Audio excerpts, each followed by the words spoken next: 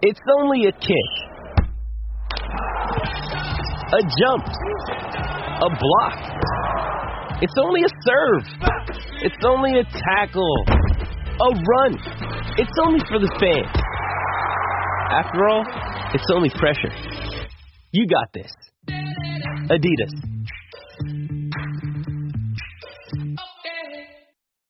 This episode is supported by FX's Clipped, the scandalous story of the 2014 Clippers owner's racist remarks captured on tape and heard around the world. The series charts the tape's impact on a dysfunctional basketball organization striving to win against their reputation as the most cursed team in the league. Starring Lawrence Fishburne, Jackie Weaver, Cleopatra Coleman, and Ed O'Neill. FX's Clipped, streaming June 4th, only on Hulu. Hello again, everybody, and welcome to Live from Spring Training. This is a KMOX ripoff.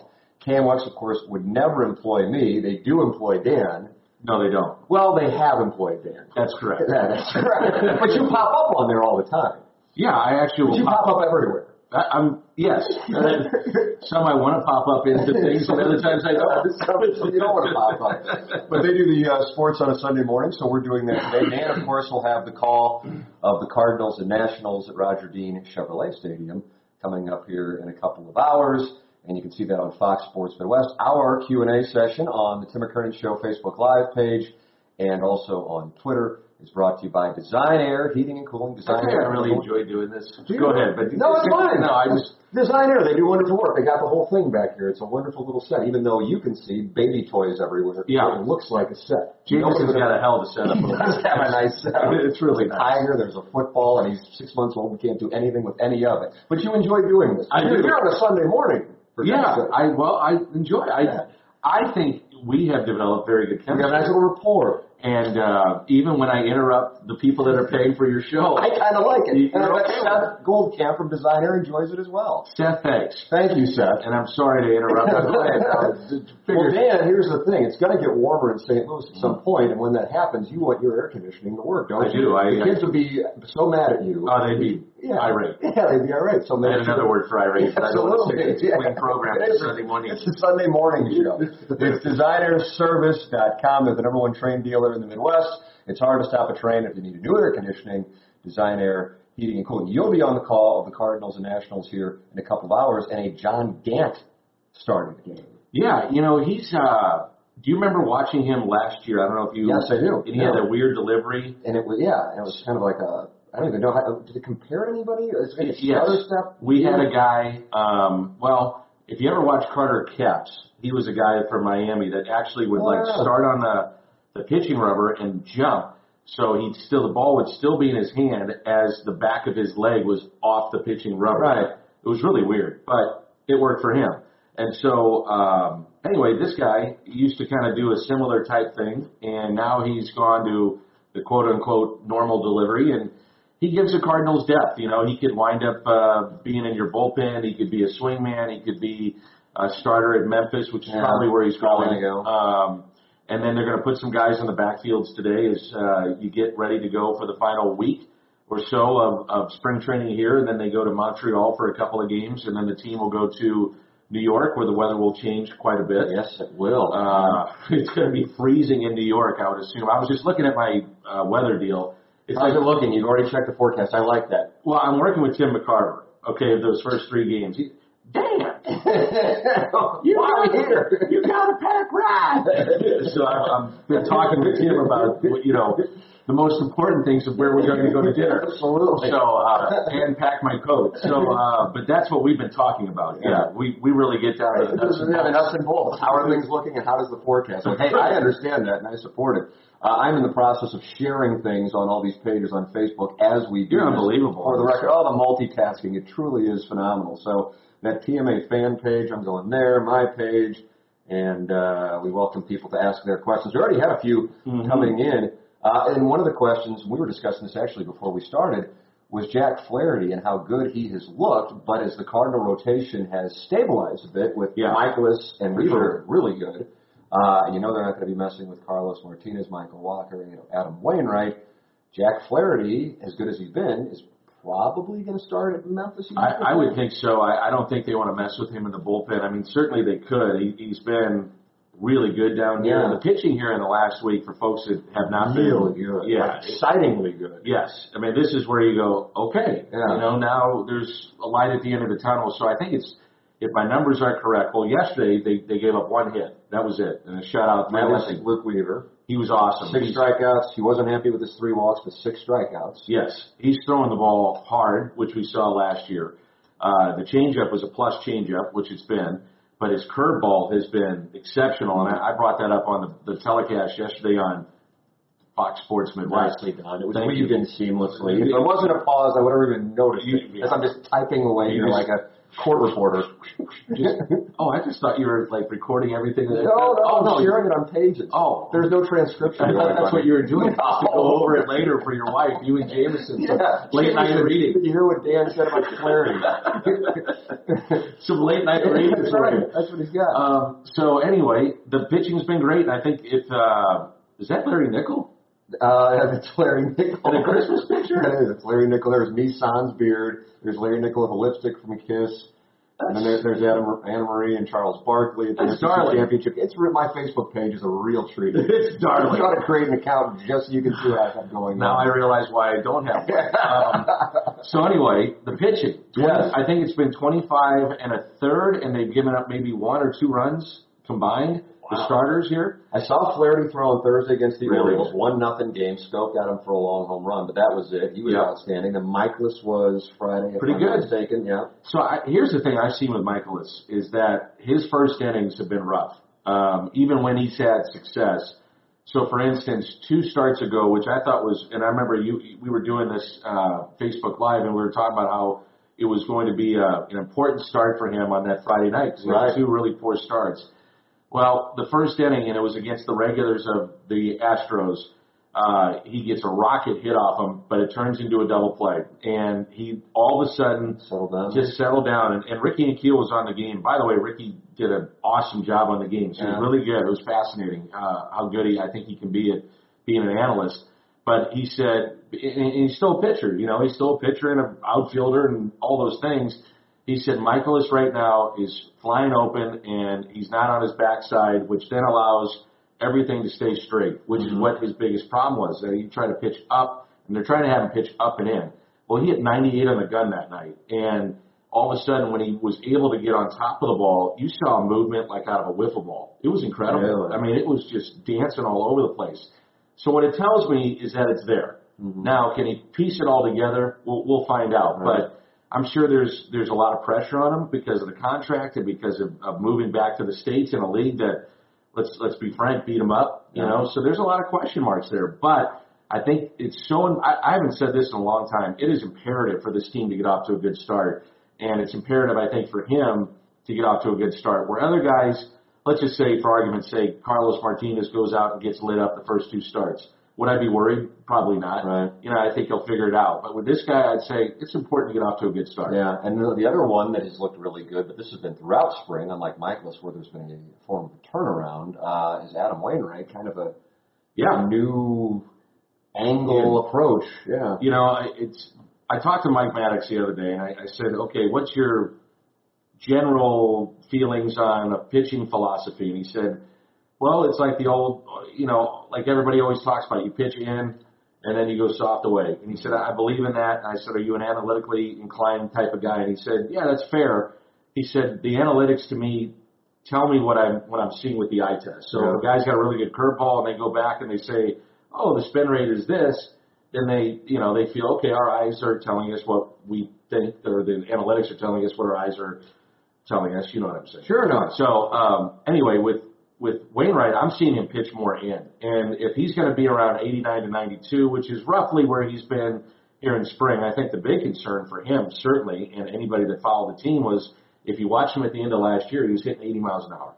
So he gets a cleanup surgery. Now he's still got velocity. And you can live fine with 89 to 92. So I think I'm seeing him pitch a little bit more in, and this curveball's been really good, and hey, they'll figure it out. Yeah, there are a couple of decisions, and this has changed the discussion in spring training over the last couple of weeks, where there was a lot of focus on the rotation, in particular Michaelis, now the attention off that. Certainly a lot of excitement regarding what Luke Weaver's doing and Adam Wainwright are doing.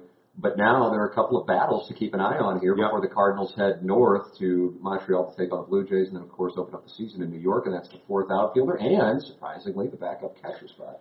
That's the real surprising one to me. And Carson Kelly is a great kid. I've been around him a ton. He has handled the situation with Yadier Molina as well as any professional athlete can handle it. And what I mean by that, I'm not saying Yadi's been bad to him. I just mean you're behind a guy that's going to play and wants to play every day, is a Cardinal Hall of Famer and maybe a Baseball Hall of Famer, and has been kind of the face of the franchise. He's handled all that with grace. And I know the club is like, man, we really want to see it come together for him. But, you know, he hadn't had a hit for, we were doing that game on last Friday, so 9 days ago. He hadn't had a hit since February. So that, yeah, he's had a rough spring offensively, and defensively he hasn't been great, as good as we've seen him in the past. So they're working on some things with him. Now, having said that, they've got Francisco Pena, who is Tony Pena's son, who's starting to play a little bit more here down the stretch. And what that tells me, and we were talking about this, when you start seeing those kind of players play more, guys that you didn't really know about or expect to play and you're late in spring training, what it tells me is they got a shot, and they want to see more of them, and they want to see more of them against the regulars of other teams that are playing longer in games. So, you know, Pena gives them some of those options. And I'm not saying that Kelly's not going to make the team because we just don't know, but I think it's a big week for him, certainly going down to, you know, this time next week. And then you also have the fourth outfielder situation, kind of a pleasant surprise, unlike the catching situation, with what Munoz has done. How do you handicap this one at this point? Well, it's Bader and Munoz, you think? I think so. I would say this. Randy Arozarena, who scored on a play yesterday that was insane. Yeah. I'll get to the point, but he's going to be a really good player, I think. Or give them a shuttle from Memphis. Adolis Garcia is another one that's still in the picture, but I would say the battle right now is Bader and Munoz. And where it gets tricky is, Tim, you know, how many guys do you want to take in your bullpen could really dictate what they do with their bench. And what I'm trying to say is, if you take an extra reliever that limits your bench, you got to have a guy with flexibility. So Munoz can play all three infield positions and can play center field. I mean, so if you had a crazy situation where you needed a guy to go in and go in for third or short or center field, you got that guy. Right. Now, I'll say this. Bader, what he brings to the table is what everybody knows, which is speed, the occasional pop, and he's a good defensive player. I was talking to Willie McGee about him the other day, and he really likes him. And Bader had 2 diving catches that probably a lot of guys don't get to. And so my point is, if your fourth outfielder could be a guy that late innings and double switches that really provides great defense, that's an added bonus. And I haven't seen enough of Munoz in the outfield to make a determination one way or another. I mean, I've heard he's been fine out there, but I do know Bader is a plus defender from what I've seen.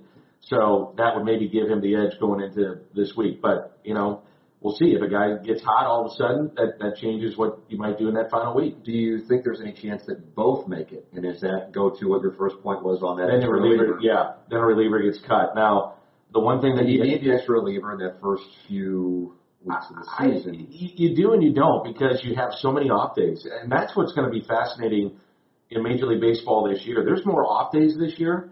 And if you look how the Dodgers manipulated the 10-day DL, I mean, if you wanted to take that route and come up with Tim McKernan with a hammy, and now Dan's going to get called up because he's the fresh arm, I mean, so what? 10 days is nothing. Right? I mean, these guys are interchangeable. Right. And so the bullpen guys, and they have depth. Now, how good of the depth is it? I don't know. I mean, time will tell. But they've got guys with options, too. So you got Matt Bowman with options, John Brebbia with options, Dominic Leone with options. They have a chance to really manipulate this thing and kind of have the shuttle going back and forth with Memphis and St. Louis. And I would think that they would try to do that. But because of that, I don't know who is – right now, I think I have a pretty good idea, but I wouldn't pencil it in or put it in ink. Yeah, no, I follow you. You mentioned Leone, and the back end of the bullpen still, who would get a save opportunity here in 11 days against the Mets. I think people would wonder, would you have a grasp on right now? The Cardinals have a 4-2 lead in the bottom of the ninth at Citi Field, and who would get the ball? I'm still going Gregerson. I'm still going Gregerson. How is his health, number one? So his oblique, usually what happens, if a guy has an oblique and it's a pitcher, my understanding is if it's right-handed, the oblique injury is on the left side. If you're left-handed, it's on the other side. His is on his right side, so it's not as serious as they're just being very, very cautious of him. So he threw on the backfields 2 days ago. He was on the trip with us yesterday, and he did not. He was actually there because he lives in Orlando and had a charity function that he donated something to, and the people didn't show up. I said, "Well, you're a hell of a teammate. Here you are supporting guys." How about that? I said, "That's right. I'm a great teammate." So anyway, he's a fun guy. I like being around him. It's good to have him back. But I think he would be my guy. And from those that I talked to, he pitched this last, I'd say 2 or 3 days ago. They said he was nasty, good stuff. So I would think he gets the first crack at it. And you know what? If things don't go right and they don't have a closer, they certainly can go out and get one. I wonder about, we were talking about this on the show on Friday. We see what Lance Lynn got, 1 year, $12 million with the Twins. And I was reading before you came over here, before we started the show, just to see if there was any momentum. I'm assuming you're talking about Greg Holland. Right. If there was any momentum with Holland, and it seems like a few teams, beat writers are talking about it. Cubs, which surprised me a little bit, Red Sox, and then I was wondering from the Cardinals standpoint, if he's out there, you can get him for 1 year. Do you make a run at it? Sure, why not? I know, that's what I'm wondering. Yeah, I think they're going to let it go. At least from the onset, they like what they see out of the guys that they got. So I think they're going to say, hey, we'll play this first month or two with what we got. But if it blows up, then they'll go out and be aggressive and either trade for a guy, or if there's somebody still out there, go get him. Yeah. I mean, if you got to do it, you got to do it. Yeah. The other options in the bullpen, we've talked about Leon. How has he looked to you so far? Really good. So with Gregerson being out, if the closing situation or if there's closing spots that came up this year or this past couple of weeks, they have gone with Leon in that spot. So it's been he's getting the first crack at it. We had a graphic yesterday. It was unbelievable. All the guys that had saves and opportunities like a traditional closer. I mean, from Tyler Lyons to Leon to Gregerson. I mean, all these different guys have had chances to do it. Brevia.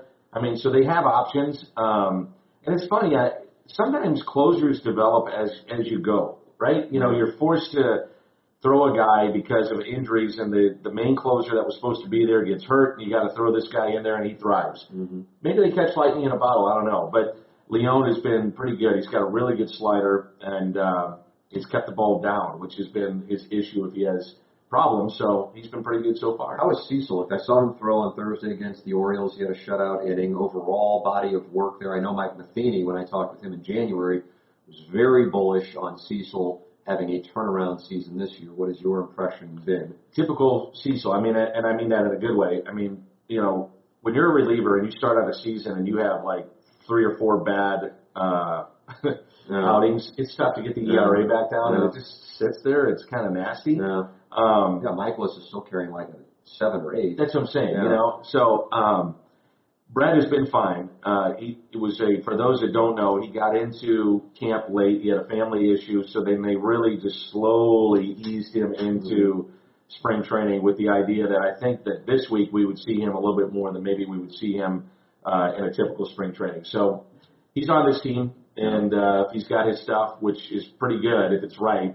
They've got a formidable left side, and the other guy that kind of doesn't get mentioned a lot, but man, he's had a good spring and he did a good job last year and has pitched well, is Ryan Sheriff. Little lefty, and comes in there and throws hard with that sinker, and if they need to go to him, they could do that too. Yeah, the bullpen at this point is moving in the right direction. It's just people are wondering who will be the ninth inning guy. Will it be Gregerson when the Cardinals get underway against the Mets a week from Thursday? Your questions are welcome on the Facebook page, The Tim McKernan Show. Fire them away if you would like. Dan, if you want to do a retweet to your people, because what that's going to do is going to reach an audience that I don't reach. I don't know how much of our audience crosses over. Okay. So we'll get some more questions there. People can ask them here, and that gives me an opportunity to tell the audience about Triad Bank, a company that I have done business with for Inside STL when we were getting things going years ago. my brother Kevin, who owns the Improv Shop. He just did business with Triad Bank in order to get that going. They're at the corner of Clayton and Lindbergh, just across the street from Plaza Frontenac. Online at triadbanking.com. The bank CEO, Jim Regna, he's right there in the lobby when you walk in, so you can ask him questions anytime you would like. Triadbanking.com. Great for personal banking, great for business banking. It's Triad Bank.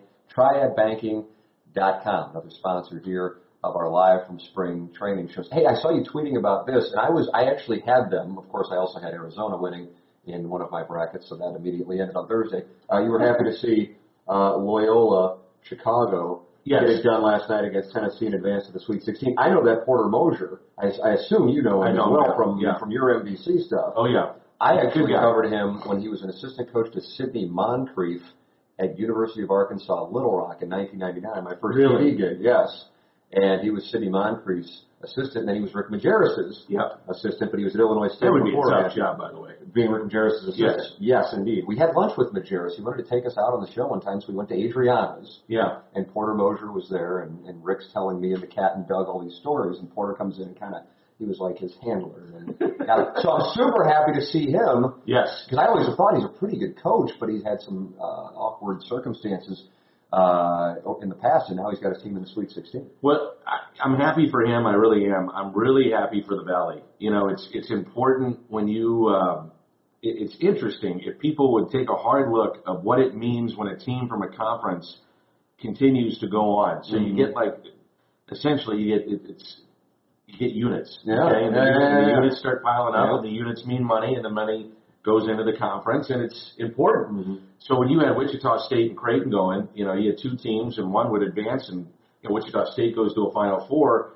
That means a lot for that conference, and I hope people understand what the Valley has done for St. Louis. Like just that conference tournament brings in millions of dollars to the economy, and we're both St. Louis guys. I like to see things that, and I'm being serious here, I like to see things that bring sports and revenue and jobs to the city. And so I'm happy for the conference because it's kind of ironic. Wichita State gets bounced in Loyola. First round, the first year after that. And I saw Illinois State's coach took a little shot at him. Oh, did they? On Twitter right after Wichita State got shipped. And Loyola advances, and Porter's a good guy. He is a good coach. It's tough when you're a one bid league team. And that's what the Valley is right now with only having Loyola in. To get a guy to take them to a Sweet 16, that's a big deal. Yeah. It's a big deal. So, I was really happy for those folks. Did you get a chance to watch Missouri and Florida State on Friday night? It did not start down here until 10:40 or something like that. Yeah. I did watch it. It was... Within 3 minutes, I'm like, they're going to lose this game, mainly because of the foul trouble. They already were in with Berger and Tillman. You're like, oh, God, here we go. It's going to take long. And it's unfortunate we did not see Michael Porter Jr. at his best because he clearly is compromised with what he was trying to do. The guy, if anybody had seen him prior to his days at Mizzou, the kind of player that he is and a difference maker, too. Like, you don't say, man, that one guy is going to maybe take me to Sweet 16. Occasionally you will. He was that one guy. But he's compromised. And I think he was probably trying to do too much, put a lot on his shoulders, and the rest is history. But I would say this, Konzo, to have that turnaround in 1 year and doing it essentially in less than a year because of when he took the job, pretty amazing what he was able to do. And now he's got major inroads into St. Louis and into Illinois from his time as a player and coach and all that kind of stuff. So he's going to get players, and it's going to be fun to watch. You called St. Louis basketball this year. Would calling NCAA tournament basketball be something that you would love to do? Like what's on the Dan McLaughlin? Because you called NFL games, obviously Cardinal games. You've done national baseball games.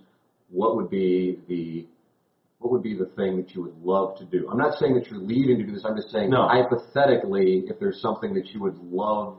Like the only sporting event I, at this point, would like to go to that I haven't been able to go to is the Masters. That's it. Oh, that was it for you? Okay. Yeah, that's it. I'd love to call a Masters. Yeah. I don't care if you give me like just one hole, and it's the third hole. And the third hole. Here's McKernan. He lines it up. A double bogey putt. And a double bogey. And now Timmy is at 17 over.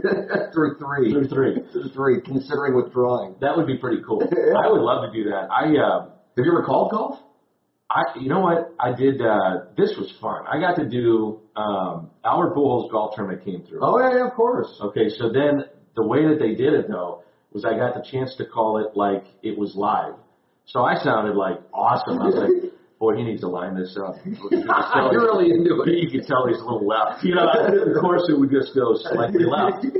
Magically, I was just all over it, you know. I saw breaks. Look at the grip here.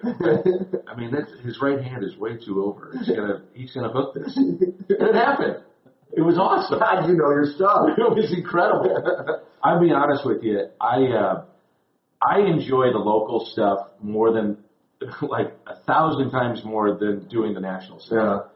I don't like, you know, for instance, if you do an NFL game, which is, it's great. I mean, and they treat you like you're a king. I mean, do you go police escort? Do you police? Oh, yeah. Yeah. It was unbelievable. Yeah, you get the police escort from the building to the airport. Oh, and then they say, who do you want to talk to? And you get them. And they show up. And they're cordial. Yeah, cordial. That's the real variable. It's one of the craziest things I've ever dealt with. Wait a minute. You're not going to yell at me for asking this? They were nice to me. I like you. You know? So they were all good with that. But I love, as crazy as this sounds, it's a love-hate thing of the grind of a baseball season. Yeah. I love doing it every day. Yeah. I do. And I love doing it in my hometown. So many, as you know, Tim, I mean, it's hard to do in our business to work in your hometown. I mean, whether you're doing talk radio or the Tim McKernan show with, you know, me or whatever. I mean, Design Air. Thank you. We're talking about a game coming up on Fox Sports Midwest. God, I like that. Thank you. It just blends in. Yeah, it does. But it's hard to do it in your hometown. Yeah. You know? And so, I mean, I don't lie about it. I love the Cardinals, you know, and like Ozzie was my favorite player growing up, and I enjoyed the 80s teams, and I thought being around La Russa was great. I was with Tony La Russa, by the way. You went over to interview him on Friday? Correct? Yeah. So we had to do some things with the club, and I find him fascinating. So what do you guys talk about? Is this for the podcast? Is this for the? Yeah, so we did for both. So he's got his Wine and Whiskers event coming up, so we did a commercial for that, did some other things around that. And then I said, hey, I want to do a long interview with you. And he's like, yeah, man, let's do it. Let's shoot. So this is over the Red Sox camp at Fort Myers? Yeah. So we had got a private room, and then we talked for like a half hour after that. I mean, I'm fascinated by him. Yeah. I always tell him that. I'm like, I could interview you for 5 hours. He is one of those guys that it doesn't matter when. No. You could find a million things. Anything stand out from the conversation that can be shared? Yes, for sure. And I called him, I don't know if I called him a liar on it, but I said, you're lying. And he said, no, he said, I'm serious. So with the Lance Lynn Game 5 of the World Series 2005. No, I didn't get into that, although I wanted to. I know the story behind that. It's a pretty good one. But we started talking about, like, the pace of play. Okay.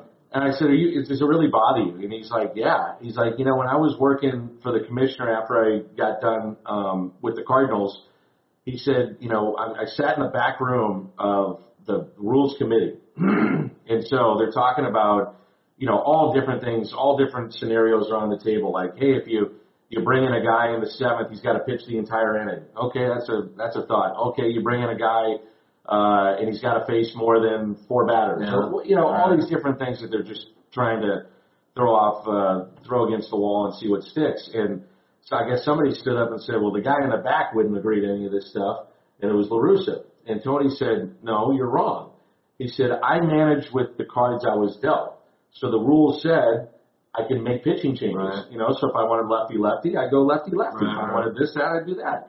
So he said, with the way the game is played today, and I talked about this on the air the other day, and I couldn't agree more. Your action now in baseball, the big fun action is in the 7th, 8th, and 9th. And there are more than ever tight games, you know, 2-1 games or 1-run ball games. And so your intensity in those games as a fan, that's when it's the best. And he said, you know, to me, we slow the game down so much that we're boring people. You know, I'm paraphrasing, but it becomes really boring where the best action in our sport is now being, you know, halted to a call. Yeah. And he said, we need to figure out ways to speed the game up. However we got to do it, we got to do it. Did he have any theories? I mean, he likes the idea of, I mean, he talked about pitch clocks. He said it works there. He said, having a guy come in for one inning, he's got to stay for one inning. The visits need to stop. The catchers need to stay behind. I mean, all that was on the table. And I said, you're lying.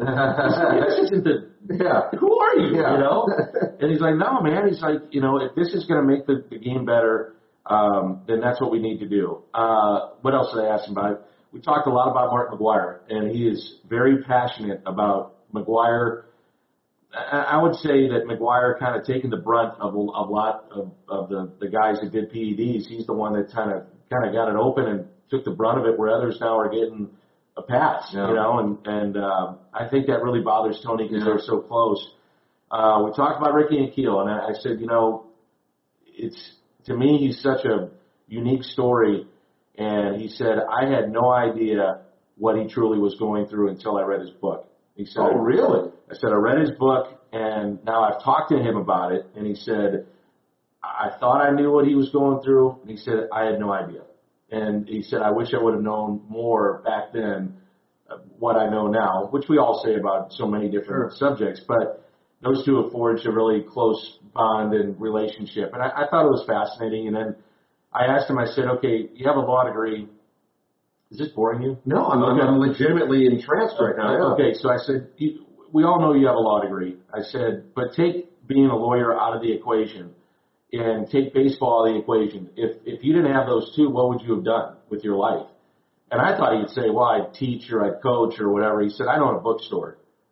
I said, you own a bookstore? He goes, yep, I own a bookstore, and that's what I would do. I said, that would be my passion. I would love it. So I said, how many books have you read in your life? I said, I'll put the over-under at 10. He said, oh, over 10,000. And I said, okay, how about 20? He goes, probably slightly below. Oh, my God. So what he does, like after a game or something, he'll find a restaurant and he sits there with a glass of wine. Yeah, and has a glass of wine. I've seen it. I've actually seen it. I'm sure you've seen it. Oh, yeah. And that's how he winds down and, takes a long walk and the rest is history. Yeah. I just find him a fascinating character, a great Cardinal legend. I think that he wasn't understood when he was here until he started to win more. But, when he won the World Series, this was great. I thought this was awesome, and he was getting emotional about it. I said, I'm not going to ask you to give me a favorite moment, but give me a moment that stands out for you because everything's going to be tied for first. And he said, one of the great things that happened to me in St. Louis was 2006. We win the World Series, and I'm at my desk, and I'm just kind of taking everything in, and Bob Gibson rolls into my office, and he extends his hand, and he says, welcome to the club. I got goosebumps. He goes, welcome to the club. Now you're a Cardinal. Wow. How about that? Pretty cool. After 10 years, but he gets that World Championship, and Bob Gibson walks in there. Man. It's pretty cool. Yeah. That's kind of like a Field of Dreams kind of moment right there. Yeah. Oh, that's very cool. He's doing some amazing things, too, with his Animal Rescue Foundation, which we talked a lot about. And this has always bothered me, too, and I want to make sure I say it right. Does Tony love animals? Clearly. Okay, the guy loves animals, and he's done a ton for the Animal Rescue Foundation. But what the animals have done for people what they rescue, it's pretty amazing the stuff that he does. Like, he goes to elderly homes. He personally does it. I've seen it. Yeah. He's doing now a lot with our military. So he's expanding his complex. I don't know if you've ever been there in Walnut Creek. No. It's like the Taj Mahal of animals. Really? It's unbelievable. So they're building some more stuff to help those that come back that have mental issues or post-traumatic stress, from war. And he's helping out those guys. And when I went out to do a feature on him, I'll never forget this. This is like 12 years ago, 10 years ago, whatever. I go out to Walnut Creek to do this piece on him. He's like, all right, let me take you all around. So he takes me all around. And all of a sudden, some little girl comes up and had done like a lemonade stand and had like change for him in a envelope. And she didn't know who Tony La Russa was. She just thought it's Tony La Russa, the animal guy. And he is sitting there at his desk with a pile of mail, answering every single letter and writing people back that have either donated or have a story about animals or whatever. But I mean, he's done a lot for a number of people, and our foundation is actually considered because his name is on it, a celebrity foundation, and it's one of the either number one or number two in the world of celebrity foundations. I mean, he's raised millions and millions of dollars for that. So it's It's a neat story. How about that? And he was so passionate. I remember when the Cardinals won the World Series in '06, he was up there in a Smooch Your Pooch? Yeah. Smooch Your Pooch shirt. Yeah. Martin Kilcoyne loved that for Ask Tony. I mean, it's my Smooch Your Pooch.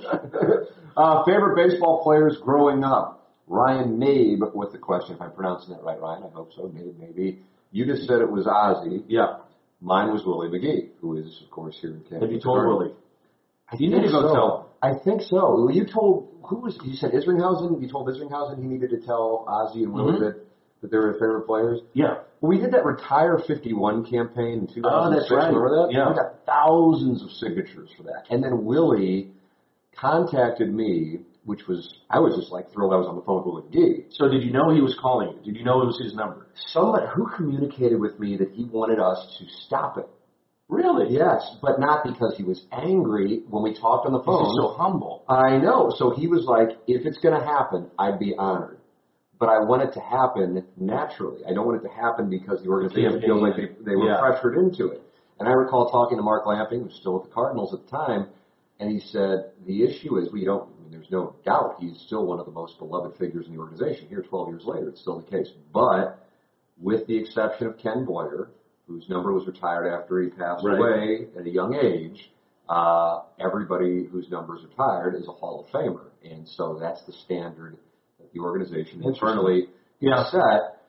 And my counter to that, and then some Cardinal fans say, we don't just retire anybody's number here. We're not like the Rays or something like that. But, the Yankees did retire Don Mattingly's number, and they are, the creme de la creme.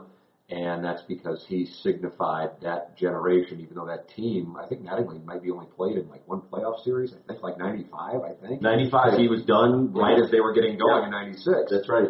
And so that typified that era. Now, don't get me wrong, Ozzie Smith's number retired. But I think for so many people, he symbolizes Cardinal baseball, not just the 1980s, but what you just said, that he was so humble. Yes. And that people absolutely love him. And they've unofficially retired it anyway. Bud Smith wore it for like a start and all hell broke loose. Right. And then he was number 52 after that. Do you? I don't know if I told you this story. I emceed Whitey's golf tournament. Did I tell you about this? I don't know about this one. So I emceed Whitey's golf tournament, and every year he's got a theme. So it could be, closer theme or starters theme or the 85 team. Well, last year was 87 because it was 30-year anniversary, and all the players came back. Most of them came back for his tournament. And so Whitey sat up on the dais on the stage, and I was here, and then we would bring up a player. So I'd bring up Ozzie Smith, and I'd ask a question or something about Ozzie, or to Ozzie, and he'd answer, and then Whitey would just say, all right, let me tell you about Ozzie Smith. And he'd give you like these incredible numbers and stories that, he's so sharp. It was incredible. So we bring up Willie McGee, and Willie gets a huge ovation, and Willie he was great. He starts sweating all because he gets under the pressure of it. And so Willie gets done, and he said, I'm going to say something tonight, and I really believe this. I've actually talked about this a little bit on the air.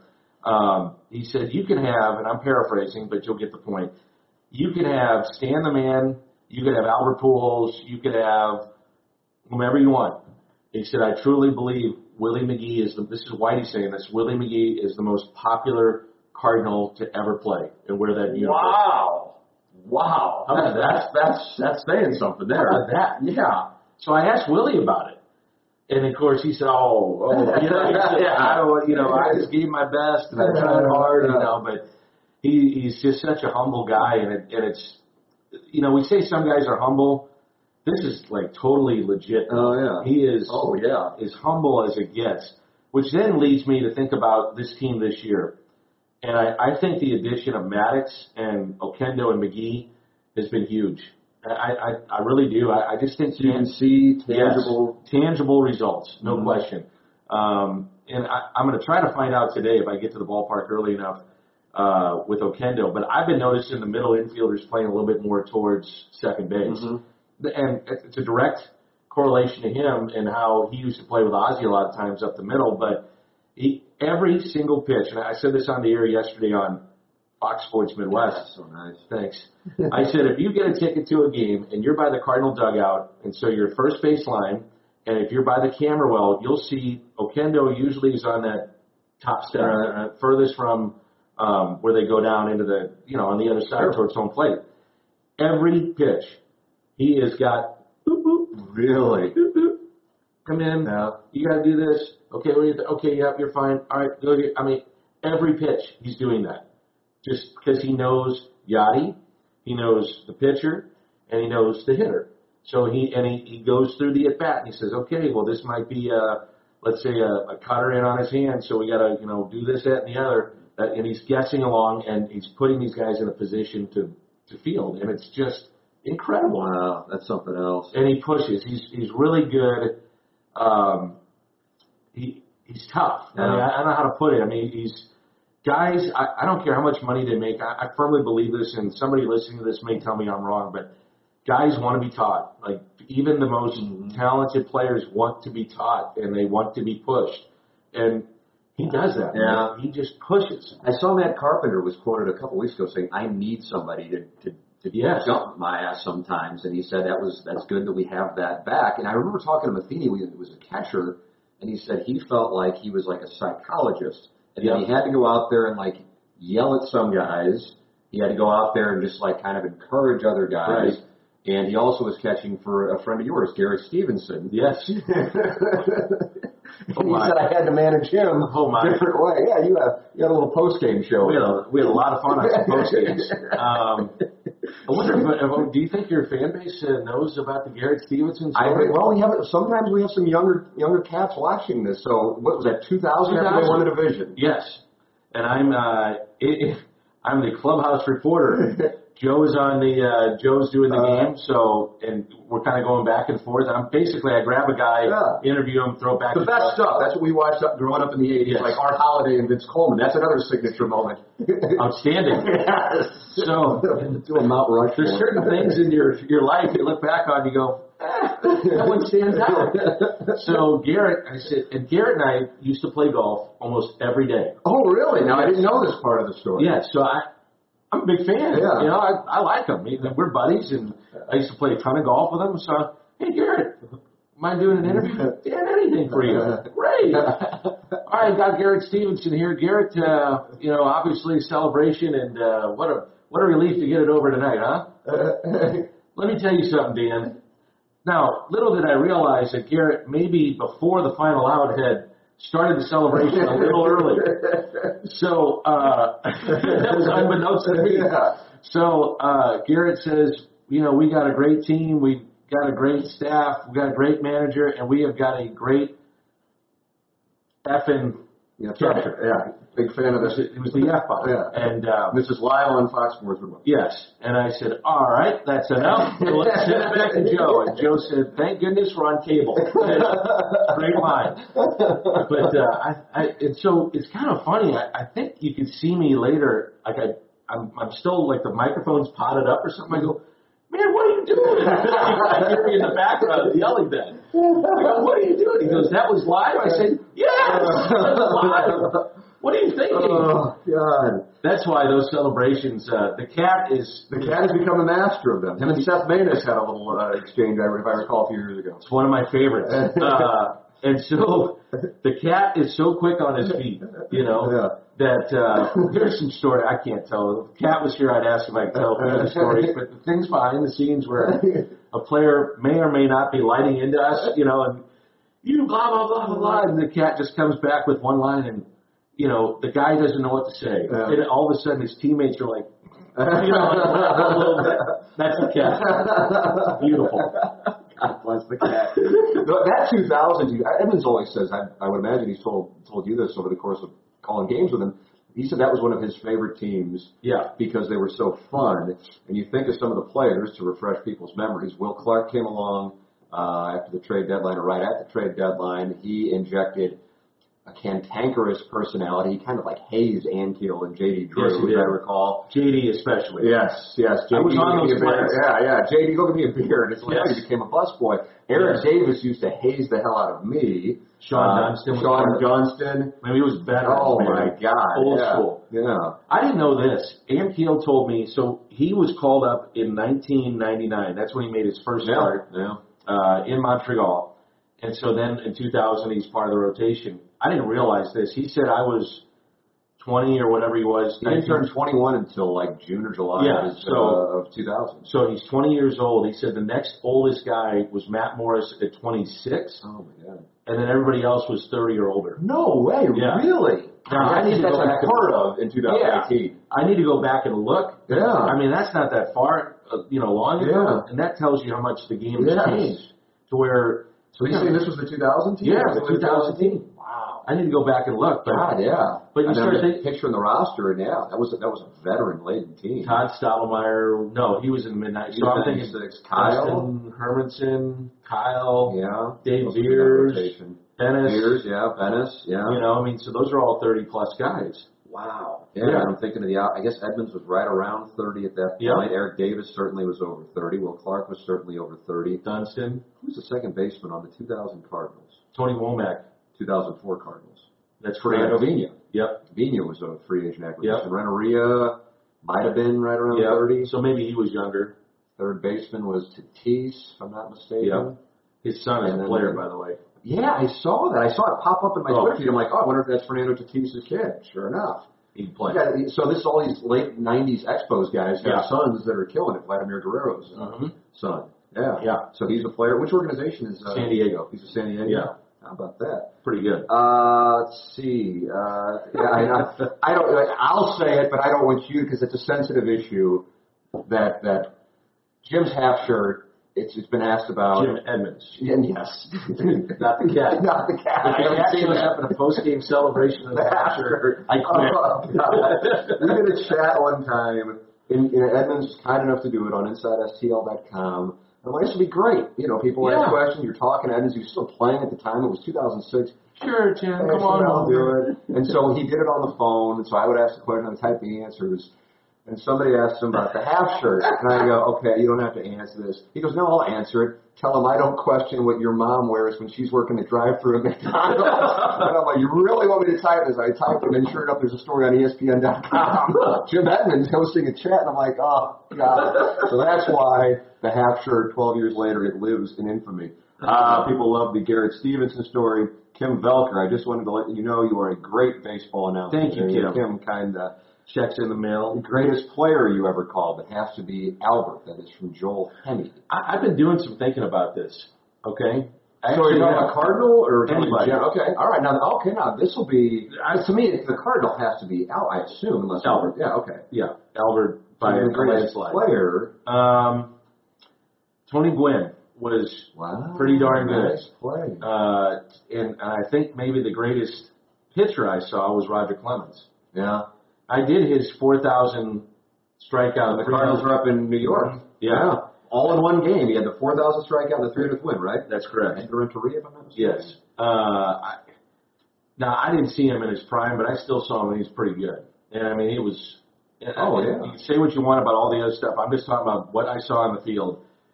He was one hell of a player. The 05 Cy Young race. You had the Cardinals and Astros going back and forth. It was Clemens and Carpenter. And Clemens' ERA was like under 2, if I'm not mistaken. And it was a September matchup, early September, that Carpenter faced Clemens and outpitched him in Houston. Yeah. And that's when I thought, okay, he just won the Cy Young. Cy Young Award. But Tony Gwynn, to me, and I had the chance to talk to him. I wish I could find it. I did like a half-hour thing on hitting with him. And it's the most fascinating stuff that you'd ever see. And for people that don't know, before I was doing games and stuff, I mean, I was running around you were. Grabbing tape from the post-game stuff. I was the stringer for UPI, AP, ESPN, CBS, I mean, all of them. Mm-hmm. I had this designated phone. It was whatever. So, they all stole me checks, by the way. Pay up the $20. So, but I remember walking in. It was fascinating. And I walked in, and Tony Gwynn is sitting there with his Padres clubhouse. Yeah, and he's sitting there with his brother having a beer, and they're watching video. And he was the first guy I remember that extensively would just go back, and it was old VHS tapes, and rewind, stop, watch, and watch video. I don't remember any other guys doing that. And now it's just, that's all they do, watch video and study and study and study.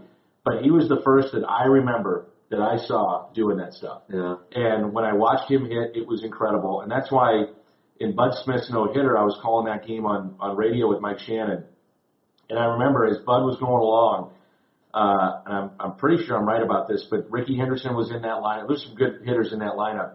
And Tony Gwynn was nursing a sore hamstring. And I thought, he's going to lose this no-hitter with Tony Gwynn coming off the bench as a pinch hitter. And sure enough, he came off and hit a rocket right at Renteria or whoever was at short. I think it was Renteria. And I thought, that's it. Yeah. He's going to win. He's going to get the no-hit. Yep. Once you get past him. Yeah, because that was the guy. Yeah. You know, I mean, he was so good at I would have loved to have watched him play now against the shift because it wouldn't have meant anything. Yeah. You want to shift against it. He would have adjusted. Yeah, he just hit that. He could have done this. I'd say Ichiro is another great player that comes to mind. Yeah. And it was really, Al's told this story a lot on the air, but we went to, so the Cardinals are playing a exhibition in Seattle. And this is back in, I guess, 2000 or 90, whenever he came up. And so we had heard so much about Ichiro, right? So we go to Lou Piniella before the game. Al knew him, and I'm just kind of tagging along. And I eventually got to know him better when he was the Cubs manager. But I said, well, what's going on with, Ichiro? He's whatever, he was hitting like whatever. And he's like, when man, he's off to a slow start. right. Yeah. And he's like, man, we don't really know. I mean, we're just kind of watching him, we're just kind of, he's okay, I guess, but we'll find out in regular season. So we saw him like a year later, and we asked him about that spring training, and Ichiro apparently told Piniella he was setting up the league. Like, he didn't want to show his stuff. No way. That he just, he was going to not put out his best early, and that he was saving it for the regular season, and he was Rookie of the Year, and I think he was the MVP. Yeah, 2001, I think. Yeah. He came on. And he had a cannon for an arm. Yeah. That was the other, he threw out a Cardinal last year in spring training. He threw out 2 in one game, and then he threw out 1 in regular season play. Unbelievable. Yeah, and then he's 40, 44. yeah, I'm about to say, in his mid-40s. Right. I'm curious about this. If you had to get a ranking right now of the best ball players, do you go Trout or do you go Harper? Is it a flip for you? Or am I missing somebody that Altuve. Yeah. Altuve would be in there. Altuve had 24 home runs last year and 30-plus steals and won the batting title. Just signed to an extension 2 years days ago. Yeah, he got 5 years and 151. It's unfortunate that Trout doesn't play in either the Central or the East Coast because I think we know more about him. Now, for me, I'm a baseball junkie. Like what I would used to do, and I still do it all the time, but especially at home, I'd come home and I've got the baseball package, and I'd love to listen to Vin Scully. Oh, yeah. So I would just put on Vin and I'd watch a Dodger game. Yeah. But I would when we'd see the Dodgers, I always knew them pretty well because I'd watch all their games, but you don't see Trout all that much, and he's doing things that are just unbelievable. Yeah. Look, the numbers he's putting up are incredible. And I think it's a fascinating off season, and it blends into the Harper thing blends into like what may happen with free agency next year. Was this an outlier of a free agency period, or is this the way it's going to be next year and beyond, until they have another CBA? I don't know. It's interesting because I think maybe some teams said, look, we want to stay below the luxury tax, and we want to save up big money to go after these guys, Dodgers, Yankees, those kind of teams. Or do you say, no, they just didn't think that these guys are worth it, and this is what free agency is. Right. It's going to be fascinating because what those guys get is going to be astronomical. And does Harper get $400 million? I don't know. Maybe. 3 months ago I would have said, yeah, absolutely. Now I'm going, I'm not so sure. Right. What do you if you had to guess? Where do you think he winds up? Do you think he goes back a lot? You think he goes to the Yankees? So the Yankees have Judge, Stanton, and Harper. That's my. Here's and my. then what? Judge was talking about how he wants to see Machado, and then the manager had to slap him on the river. Right. Machado, by the way, was hitting .432 coming into Roger Dean Chevrolet Stadium on Thursday, so he's not taking spring training lightly. No, I would say this about Harper, and the only reason I say that, my understanding is he wears the number that he wears to honor Mickey Mantle, which was his favorite player. So he wears 34, 3 and 4, 7, Mickey Mantle. Okay.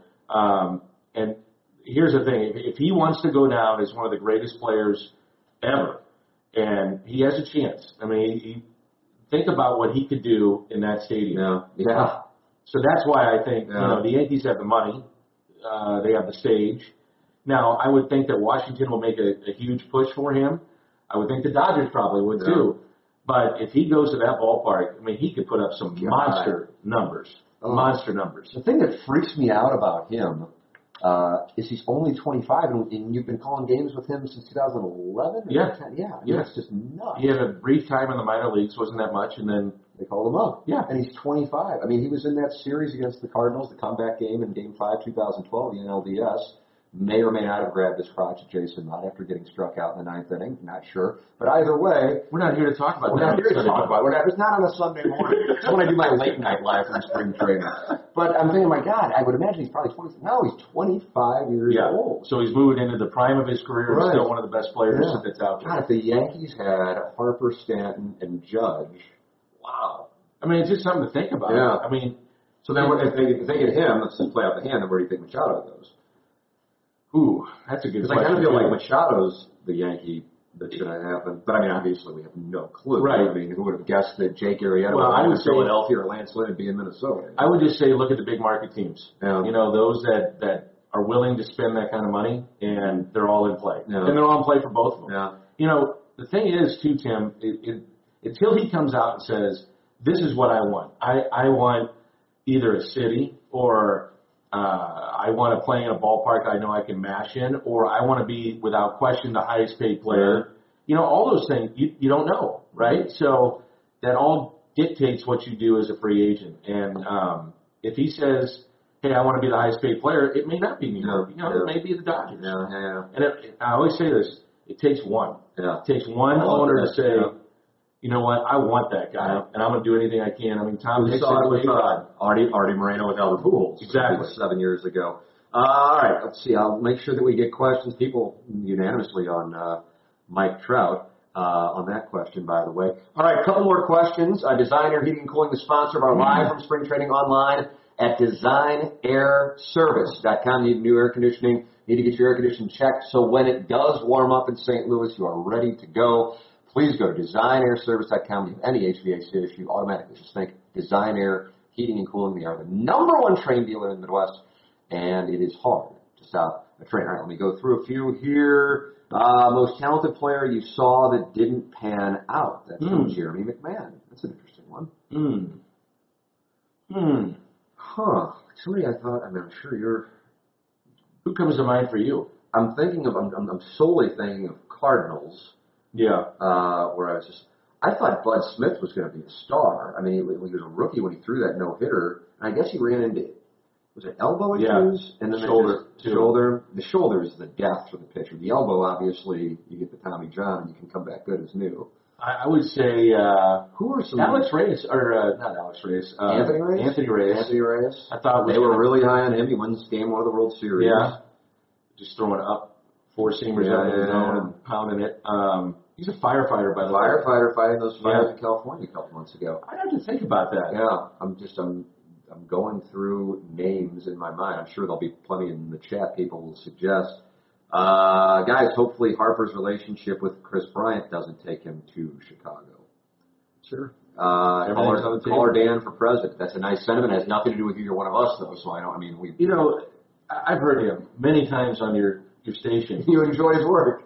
Really do. He's a hot taker and a hot caller.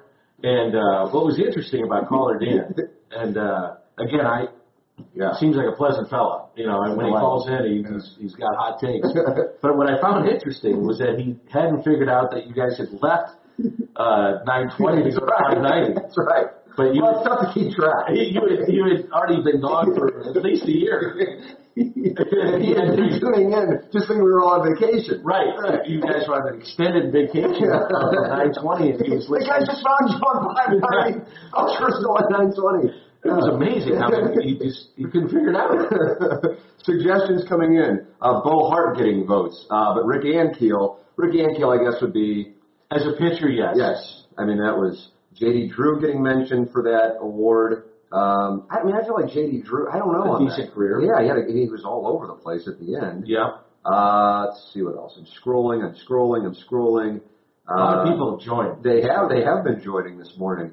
Waking up after a night of college basketball, Blues overtime win, the whole thing. The Blues won, huh? The Blues won in overtime. Tarasenko was hurt, but they won. What happened to Tarasenko? Looked like it was a play like in the first or second period up against the boards, and he got hurt. But they picked up the 2 points, which is kind of necessary. They're in a must-win situation here, pretty much the rest of the way out on the wild card spot, because that's the only chance they have of getting in. Yeah. Let's see. So you are going to be on. Craig.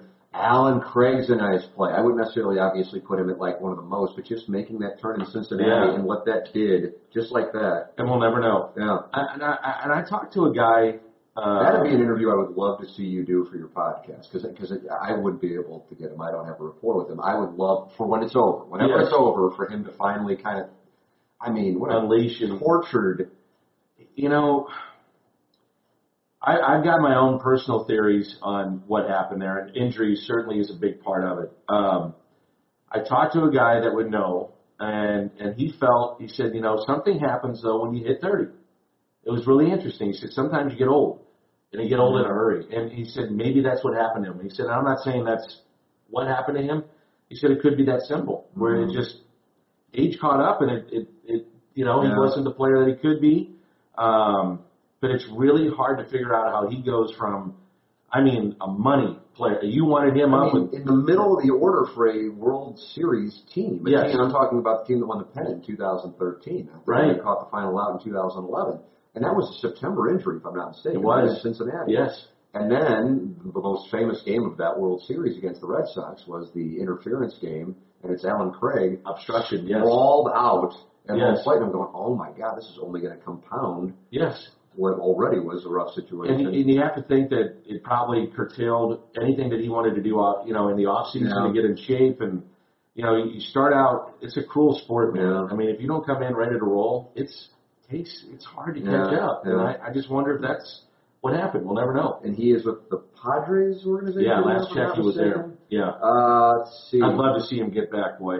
It'd be a great story. Morn Dan, think the Birds will be in on Holland if he comes down to 1 year. I'm of the opinion he is down to 1 year. I don't know how he wouldn't be down to 1 year. If Arrieta's down to 3 and Lynn's down to 1, I don't know how Holland's not, unless he's just digging in and going, somebody's going to have a closer issue early in the year, and my market will be different than, say, a starting pitcher. Perhaps that's what he's thinking. Yeah. I don't know. I would think that if he wants to pitch, and he's probably throwing out, he wants multi-year deals, teams are going to come back and just say, no, here's the deal. Yeah. But, his role is so specialized and such a difference maker that he might get it. If somebody gets hurt, or the team's got to bite the bullet and say, yeah, we'll do it. I've been wondering about that. A question for Tim, where'd you get that hat? Sort of Cardinal related. It is a Cardinal hat. My understanding is, Dan, the Dotems, don't you? You ran into them out in Coors Field, the family.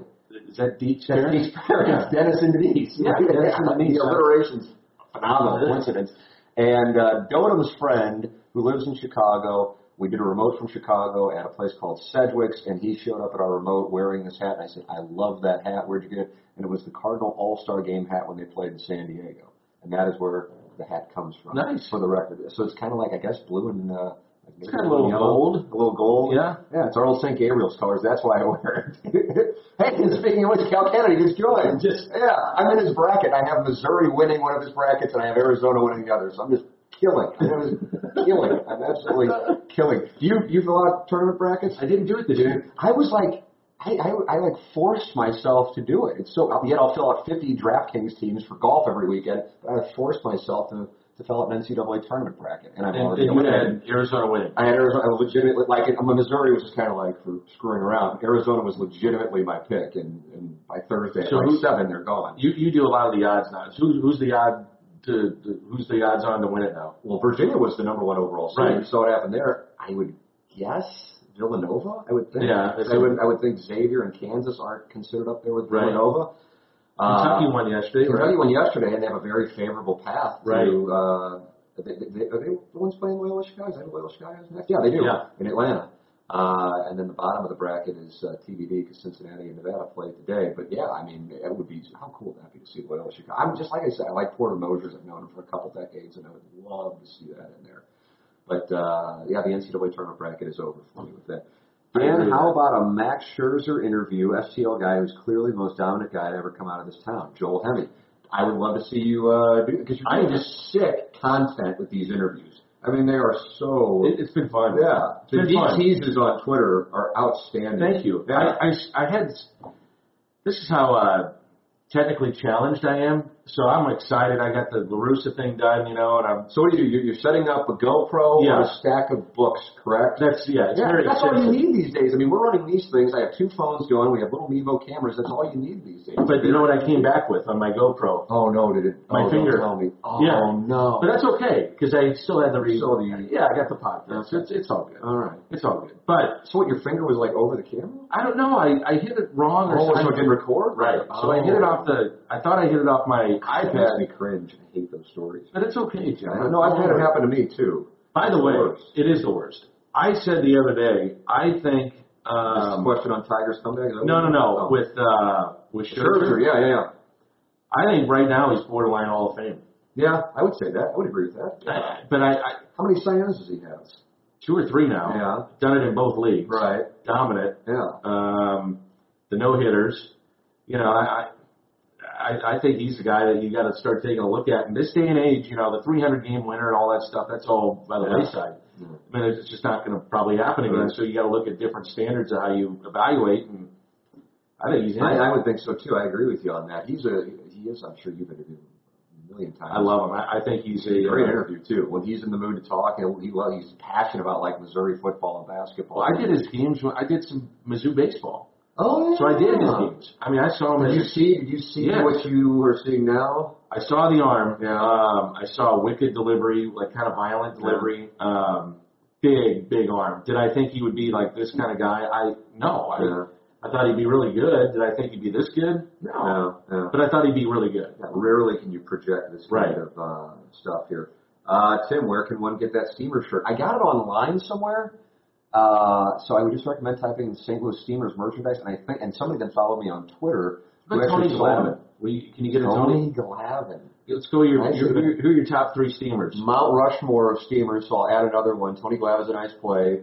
Slovo's in there. Coloro's Don Ebert. That's it. I'm done. I think I'm in there. Yeah, that's a nice play. Like Steve Petcher. I know his daughter, who's married to Troy Robertson, St. Louis U guy. Right. Pelicans. And who else? We mentioned Carl Rose. Redmond Lane. I always like the Redmond Lane. You like that one? Yes. Yeah. Redmond Lane. I haven't heard that name in a long time. I like that name. That's why that one stood out. Has there not been a Dan McLaughlin bobblehead? If not, let's work on that. Thanks. I'm good. You don't want that going on. We're good. Let's just move on from that. Dan, thoughts on Tiger's comeback? Does he win a major this year? That's from Dave Hootsell. I'm going to say yes. I kind of agree with you. The odds-on favorite to win at Augusta. Is he really? He is. He became the odds-on favorite this week. Now, it's obviously a public play. It's kind of like the Yankees and Alabama and Duke and all that. And Cowboys, they're always public plays. But he has looked so good. I don't know if he's going to be able to catch up today. I think he's 5 back going into today. It's made it so much better. Oh, he's the best. And then Mickelson won 2 weeks ago. Tiger's back in it. And you still have the young guys who are playing well. The leaderboards are always good now because there's such a depth of talent.